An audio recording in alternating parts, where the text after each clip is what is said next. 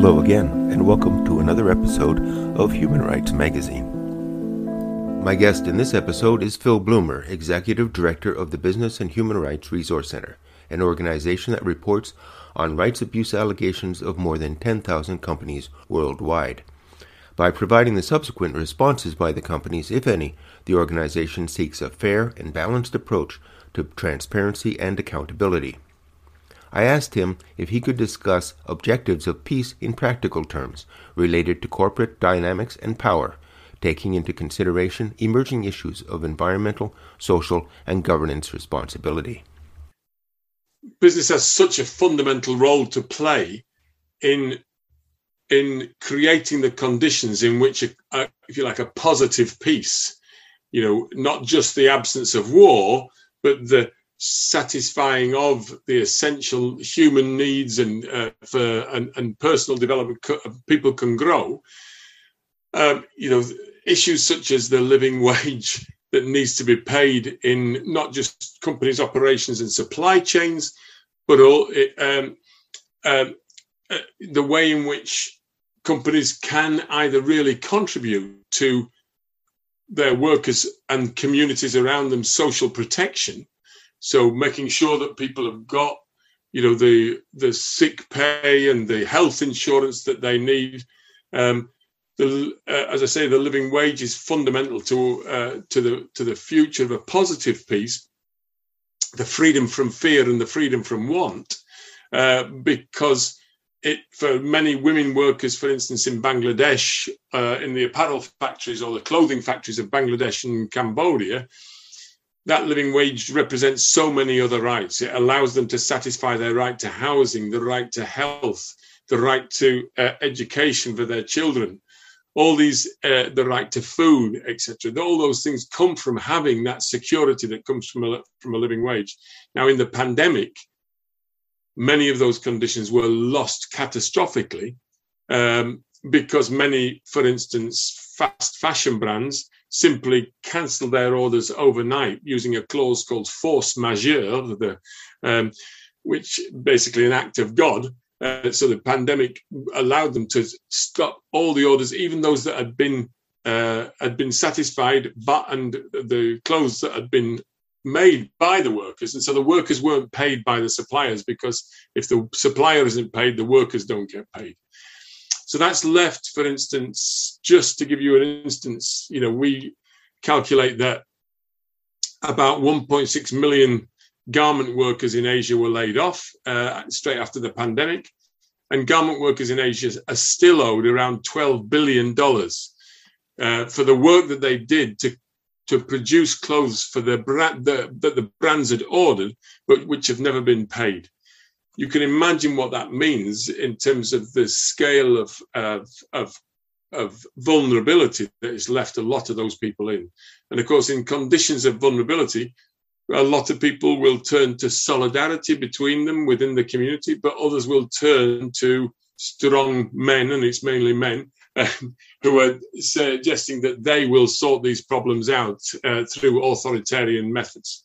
So it's those areas that we see just as one example of the way in which business plays a fundamental role in defining, the conditions where peace can thrive. I asked about how we are to get to a state of peace where wages are fair and reliable. It seems that we have a mix of options. Corporate accountability is affected by things like government legislation, labor organization, consumer pressure, and the public accountability efforts that his own organization engages in. And do we have motivation within the companies themselves? To some extent, in the textile industry, some companies did honor their contracts and paid their suppliers. That's right. And those that did pay have actually found their supply chains much more resilient now, because the suppliers, of course, trust those people far more than they trust the ones who use the force majeure or act of God clauses in their contracts.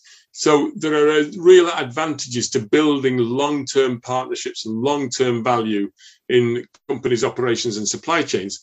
But of course, if a company, and the vast majority of companies are pretty focused on the short-term return to maximizing the short-term return to their shareholders, at the expense of all the other stakeholders in their operations and supply chains, then they're not going to take account of that. And that's the behavior that I just described in terms of just cutting contracts and not caring whether anybody gets paid or doesn't, because they protect the singular, the primary stakeholder, which is the shareholder as they see it, at the expense of everybody else.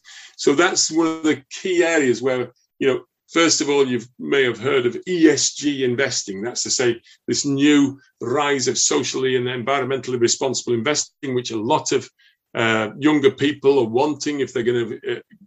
If they are going to have their pensions invested somewhere, they want it to, where it's going to do good in terms of climate change, in terms of fair treatment of workers and communities.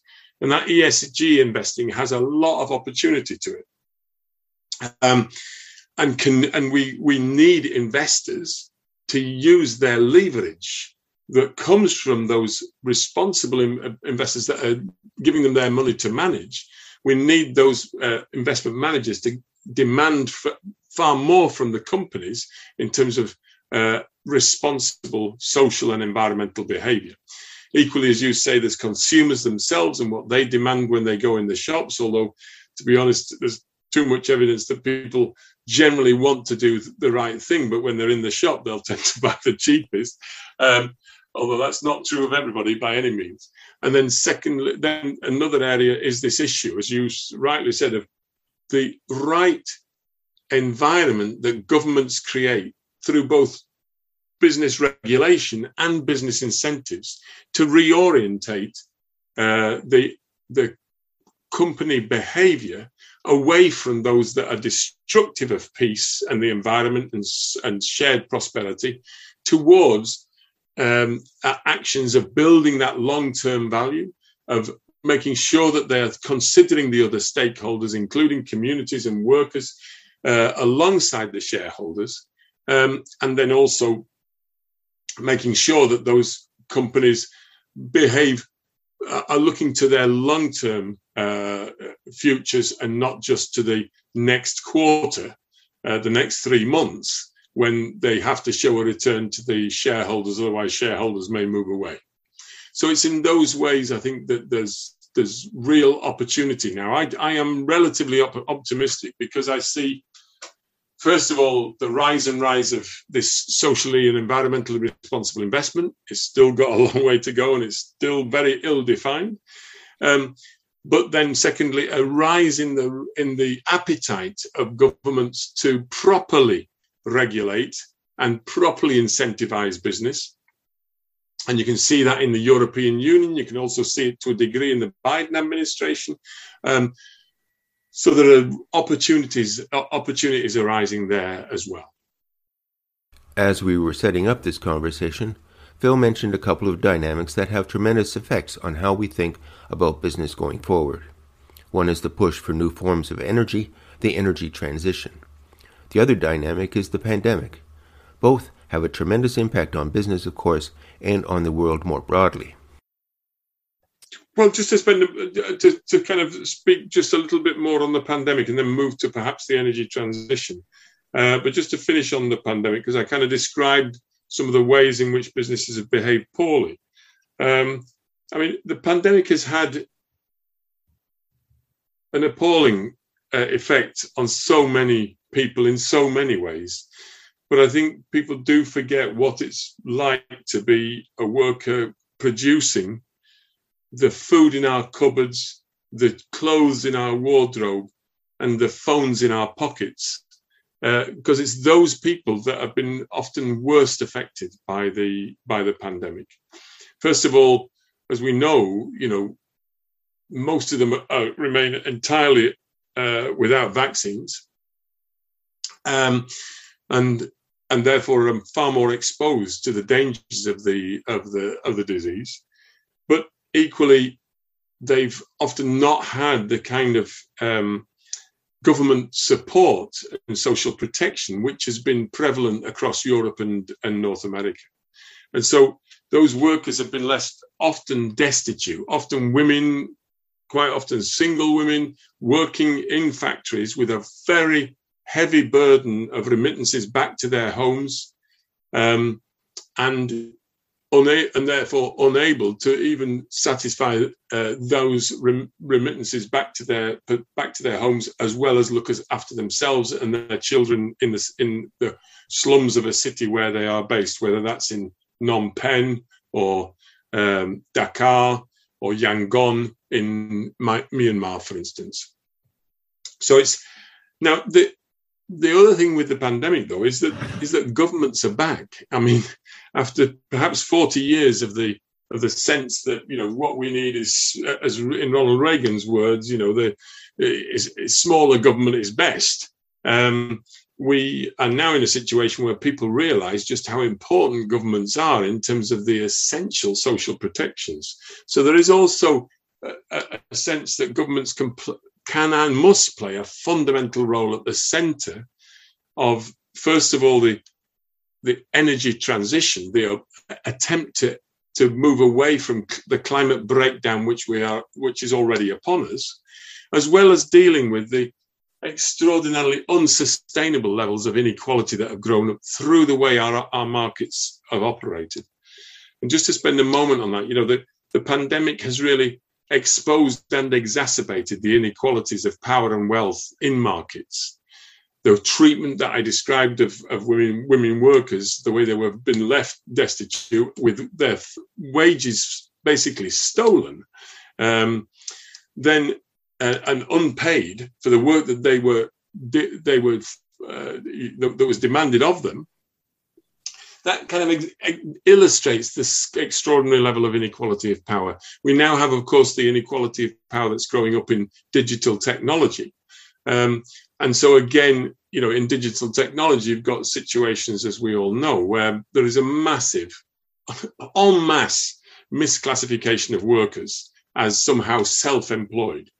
And that's now being seriously challenged, and challenged also by governments, including in the European Union, to say, I'm sorry, digital platforms, whether it's Amazon or Uber or Deliveroo, it doesn't matter, in the words of the UK Supreme Court, it doesn't matter how many fictions you create around the classification of workers as self-employed. They're still your workers. You still have a duty of care in terms of the essential law, which guarantees sick pay, which guarantees holiday pay, etc. And you have to pay the national insurance contribution, which our state relies on in order to be able to provide, you know, an unemployment benefit, health, etc., etc. So it's in that light that governments are also back now, and I think more assertive in saying we have to address some of this, the worst of this inequality, which of course an inequality threatens peace because it drives polarization. Now, just to come on, if I may, to the issue of the energy transition, or as we would describe it, a just transition to clean energy. You know, we are at a place where we have to effectively go through a massive industrial revolution in the space of the next 9 years. That's the challenge that's upon us, where we have to halve carbon emissions globally in the next 9 years. And to do that, we're going to have an inordinate move of shutting down our dirty industries, as well as a big move in opening up our clean industries and clean energy. And what we're concerned about at the moment is, as we open up the clean energy and shut down the dirty industry, we have to do that in ways which don't exacerbate polarization, which don't exacerbate conflict and distrust, but rather use the enormous potential of this new industrial revolution to really build co-benefit, so that people can, we should be moving to clean energy even if there wasn't a climate crisis, because we don't want air that we can't breathe. We don't want water that we can't drink. So there are massive co-benefits to this shift. And so we want to ensure that through the respect for human rights, we can open up these new opportunities in ways that really generate a public will and desire for that new future.